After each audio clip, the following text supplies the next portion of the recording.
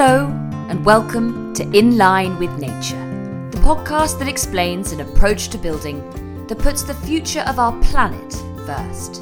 With me, Hannah MacInnes. In this series, I talk to experts about modern-day construction, its impact on the natural world, and why the time for change is now. I'll be talking to our series of guests about new approaches to design, reimagining a built environment at one rather than at odds with nature. Hi, I'm Amanda Sturgeon. I'm the CEO of Built by Nature, which is a grant-making fund and a network builder around bio-based and mass timber construction. Can you elaborate a little on that, because it's obviously so central to everything, what that means in practice? Yeah, so the carbon impact of building materials is a huge piece of the 40% that buildings are responsible for in terms of, carbon impact. And most of our buildings, about half of them are built from concrete and about another 30% from steel. Really high energy consuming materials, and with goals to achieve net zero and reduce carbon and keep to the 1.5 degree target. We simply can't build with concrete and steel, so we need alternatives that have lower carbon impact. Timber and bio-based are such materials, and so what we are doing at Built by Nature is we have an accelerator fund to uncover the barriers to accelerating and scaling mass timber and bio-based materials. We fund collaborations, research, knowledge and innovation. We sometimes fund projects that are being built in timber that want to do the extra research needed. We've uncovered barriers such as in the UK with insurance, and are working around, establishing an insurance-approved timber construction methods. We work through our grant fund to unlock barriers and accelerate good ideas. And then we also have a network, which is pan-European network, focused on connecting the very disparate, sort of fragmented sector that buildings are, and making sure that we can build collaboration, cooperation, and also have people just work together in partnership more. So disparate and fragmented must be one big challenge in itself. I wonder if it's possible to even identify, with that overarching kind of view and what you do, what the biggest challenges are. You mentioned in the UK with insurance, and I know that came up in a panel discussion earlier, just what a great big challenge that is. Yeah. After Grenfell, any combustible material was prevented from being built in buildings for residential use. It can still be used as timber buildings going up in the commercial sector in the UK still, but the residential sector. And it became impossible to get a timber building for residential use insured. So even though Grenfell wasn't made of timber. Yeah, exactly. I think there's obviously... And the timber had nothing to do with the fire. Yeah, exactly. And the reality of mass timber construction is that actually if there was a fire, the outside, they're designed, the structure is designed so the outside would char, but it wouldn't burn to the ground. It's a very different sort of technology to the old timber buildings that people might associate with fires of London or whatever in the past. So, but there's very much a myth that it's not safe. It's combustible material. So we have funded in the UK, War Thistleton Architects are a fantastic architecture firm that have been really pioneering timber construction in the UK. We funded them to do a sort of model, if you like, a set of timber details that are not, ensure that there's no flammability, and get them pre-insured by insurers. So is it a part of a wider problem, though, a reluctance? I don't know what it is, from insurers when it comes to sustainable materials and making changes? Yeah, absolutely. I think risk aversion. And at the same time, I think those insurers also have pressures from their shareholders to reach zero carbon targets, right, as companies or in terms of the business they do. So they're in a bit of a quandary because they're going to have to, pivot their business towards a net zero future, but they're also not wanting to take anything risky or what they deem to be as risky. And concrete and steel buildings, also have their limitations, but they've become so ubiquitous that, really not questioning often, some of their failures or such. I mean, we've seen concrete and steel buildings fail, for example, as well. So there's risks there. I think there's definitely a myth with timber around flammability or durability or moisture. Insurability, all of which can be overcome or are really not, not actually realized. But we've got a lot of myths to dispel, and that's one of the things we do at Built by Nature, amplifying stories, successes, places where the sort of barriers were overcome, celebrating those as a network so that people can understand that it's been done before. You mentioned that insurers have a pressure on the other side of being cautious to move towards zero carbon. It's something we're hearing a lot. I wonder if you could clarify or explain what zero carbon buildings look like, and is that something realistic to aspire to? Yeah, I mean, there are zero carbon building mandates set, in many different corporations, states, counties, countries around the world. And I think they're going to have trouble achieving them. But what they mean by a zero carbon building is one that doesn't consume energy from fossil fuels. So it can, have renewable energy as its source. So it typically cuts electricity use or energy demand quite a lot, ideally up to even 80% through great insulation and detailing and use of natural light, for example. That's more familiar to people, energy efficient buildings or energy efficient techniques. So that's critical for a zero carbon building. And then sourcing the energy from, renewable electricity supplies. But I think what's the hidden piece about buildings in the zero carbon puzzle is the carbon consumed in the construction and the materials that make up the building. It's been much less of a focus for the building industry than operational energy efficiency.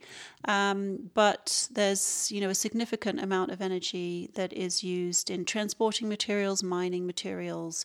Concrete requires intense heat to be produced. And so, it's a massive amount of energy consumption to generate tons of concrete. And, it's also realized right now, we're predicted to build massively, especially throughout the global south in the next 10 or 15 years. And so immediately we'll be consuming massive amounts of carbon in what those buildings are constructed of, especially if they continue to be constructed in concrete and steel. So a zero carbon building would typically either, use a timber or bio-based structure. In some parts of Asia, that could be bamboo, for example. Or a hybrid is often quite common, where there's a hybrid structure between concrete, steel, and timber, so that can really get quite a bit of the carbon. The steel industry is making some progress towards, recycled content of steel. It's an easier material to be recycled, reused, disassembled. But concrete's really a challenge in that regard. We must get to hopeful talk, but you said something earlier that struck me when you were talking here at the Closest Forum on your panel. It was one of the first things you said, there's too much ego in the room. What did you mean by that? Well, I think, with the realm of sustainable or regenerative buildings, there's, been a lot of sort of bravado around, I've got this great idea or this great intellectual property of what we should do next. It can be an opportunity for people to be, I'm the savior of the world kind of, gestures around their solution being the solution, their program being the one everyone should follow. This is the answer. And the reality is to move towards, regenerative or zero carbon buildings, is what we've been talking about here at Closters, that it's going to take a whole ecosystem of solutions and ideas. There's not one, magic wand, one idea that's going to solve everything. So what I've seen happen in the sustainability sustainable buildings movement is that people tend to even battle against each other within the sustainability movement too, of like, my idea is better. And we just simply don't have time for that. We're running out of time to solve, the 40%, of energy use in buildings problem and get it down as much as we can over the next decade. So, we need to be partnering, we need to be collaborating, we need to acknowledge that there's strengths in different programs and ideas, and we can be stronger if we form a network and a cohesive. We've got enough, we've got sort of enough of the traditional way we build already that we're fighting against. We don't need to be bringing ego into the room in terms of solving it. So I did also encourage in my panel that we also turn to more women and feminine leadership and Indigenous leadership, because I also note in these forums that it's often quite male-driven, who are quoting men or quoting books by men. And, honestly, I think that's part of the reason we're in this mess. There's been a lot of bravado and ego around I know where the human civilization should go next sort of approach. And I think a feminine and Indigenous approach is quite different. It's quite a lot more collaborative, consensus built. It's actually listening really, really well. And that's the foundation of good partnerships, I think. So I do think there's a lot of sort of feminine and Indigenous qualities that could be brought to the table more in order for us to move to a stronger partnership and networked model. It's really interesting. And yes, my ears pricked up when you said that. In terms of bringing those voices to the table and just in terms of the wider picture, as well as wanting to move towards sustainable buildings for a directly environmental impact, does this get driven a lot by a desire to connect to nature on a more natural level, on a more human level? So, how important are aesthetics in that sense? If it's about living in a building that makes you feel as a person connected to nature, I wonder how important that is on the scale of all of this. Yeah, very important. I spent quite a bit of time focused on the concept of biophilic design and wrote a book, Creating Biophilic Buildings, really digging into that issue of, ultimately, right, people tend to do things that are good for people versus good for nature or ecosystems, sadly. And so, I think one driver to drive us towards more regenerative buildings is people feeling better, them seeing a health and wellness outcome from the kinds of buildings we're building. And that has been demonstrated to be true. Buildings that connect to nature, that physically are made of more natural materials, and also are sort of really distinctly made as a result of responding to their place and their climate. So, they're not a glass sort of, box building that's in an incredibly hot climate where, you're basically in a greenhouse, right? Or vice versa. So I think, people there's been enough academic studies and research that show, kids' test scores are better when they're in well-daylit buildings, hospital patients heal faster. There's lots of data out there that shows that, buildings that connect people to nature improve our health and wellness. And I think that can also be a driver. I've seen quite a lot of corporates who have picked up on that. They see the benefits of that in productivity and creativity of their employees. And so they're starting to bring it into their commercial office spaces, that sort of natural material connection to place, because economically for them, there's a driver, right, to have healthier, happier people that are working more productively. So, I think that's a whole driver. I feel like it's in moving towards more regenerative approaches to buildings, it's like a three-pronged thing. It's got to be good for people and communities. It's got to be good for nature and ecosystems and biodiversity, and it's got to be beneficial to get us at least some way out of the climate change, crisis we're facing. All of those things are much easier, presumably, to do in certain places, i.e.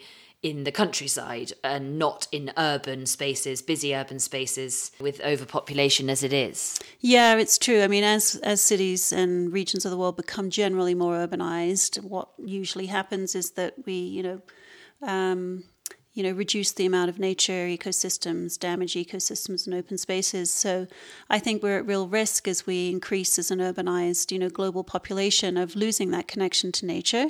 It's not easy to open your windows if you're on a, busy, 6-lane motorway or freeway. So definitely challenging in the city context. There are some fantastic initiatives and programs coming up that are really addressing that at the city scale. There's a wave of sort of nature-based solutions that are emerging in cities, which is sort of taking, stormwater systems out of pipes and bringing them into rain gardens and street wetlands. There's solutions that are like pocket city parks and mini forests that, globally aren't going to probably add up to the amount of reforestation we're going to need alone, but they are an important piece of the puzzle and one that connects probably people more on the health and wellness perspective than perhaps drives down the carbon that we need. But that's, important of that three-legged piece. There are also some cities where we actually have more biodiversity really just from, I think in the UK actually the pieces of land left over at the side of the train lines have got some of them the biggest range of biodiversity in the UK because they've just been left, right? They're just these leftover spaces with all kinds of seeds dropped and, they're actually quite biodiverse. Now, some of those are probably weeds and maybe not ideal species, but I think the point of that is that we can really create biodiverse communities. In Sydney, Australia, where I live, there's a plethora of parrots and birds and flying foxes, all of whom, really rely on certain types of trees that have the right nectar and fruit for them. And, they're still thriving in the city and they're kind of like the character of the city. Mm-hmm. But, if tree canopies aren't prioritized, they will disappear. And I think connecting people to that, one thing I also think is important that I've seen in the city scale is cities and areas of cities actually understanding is their tree cover and biodiversity shrinking or growing. Often they don't know. It's just one tree in an individual's yard or in a street and people don't think about it as the whole. I think we can leverage data on sort of biodiversity, net gain and tree canopy at the city scale to allow city municipalities and councils that can be kind of cash strapped to understand what's happening, what the trends are, and be able to encourage more biodiversity or tree planting or whatever it might be. So there's a ton of opportunity in the urban areas. There's a ton of challenges. But I think it's pretty critical to not think, it's just the city, so we won't, worry about nature there. Yeah, absolutely. Well, talking about opportunity and to end off, hopefully, on a positive note, there are obviously lots of challenges. I'm sure we haven't even half covered them. But I wonder if you feel, not least being here with all these voices, clamouring for change, but generally and more widely, that there is a positive forward movement on this. Because I think, and you obviously have worked in this industry a long time, but I think it's taken quite a lot of time for people to been focusing on very different environmental concerns. But is this now coming much more into the forefront? Absolutely. I mean, most cities, are part of some kind of network. There's many city networks, Resilient Cities and the Carbon Neutral Cities Alliance, C40 cities, lots of city networks. And I think there's lots of mandates and policies that have been put in place. I think the biggest challenge now is having the skills to actually implement them, the collaboration and partnerships that I mentioned. I think the old way of doing things, the way that we've valued buildings, the way we continue to value them, will shift pretty rapidly in the next, I suspect, 5 years. I think I would never have thought 20 years ago when I was first, in sustainable building, that investors would actually be leading the way. But the investor network globally is understanding the risk of climate change, the risk of nature destruction and biodiversity collapse. And they're now requiring projects they invest in to disclose what those risks are. And from that fairly small gesture, that's filtrating through the developer network and through anybody that needs to finance buildings because they're having to put that risk in in order to get investment. And I think that will only increase. So I see that driving a lot of change quickly, because developers do not want to change. They're making money, thank you very much. And they're quite happy with the status quo. So they'll have to be forced through their investors and through policies, I think, to move in that direction. They'll make small changes that don't affect their profitability or what they're doing, but they're never going to move fast enough on their own.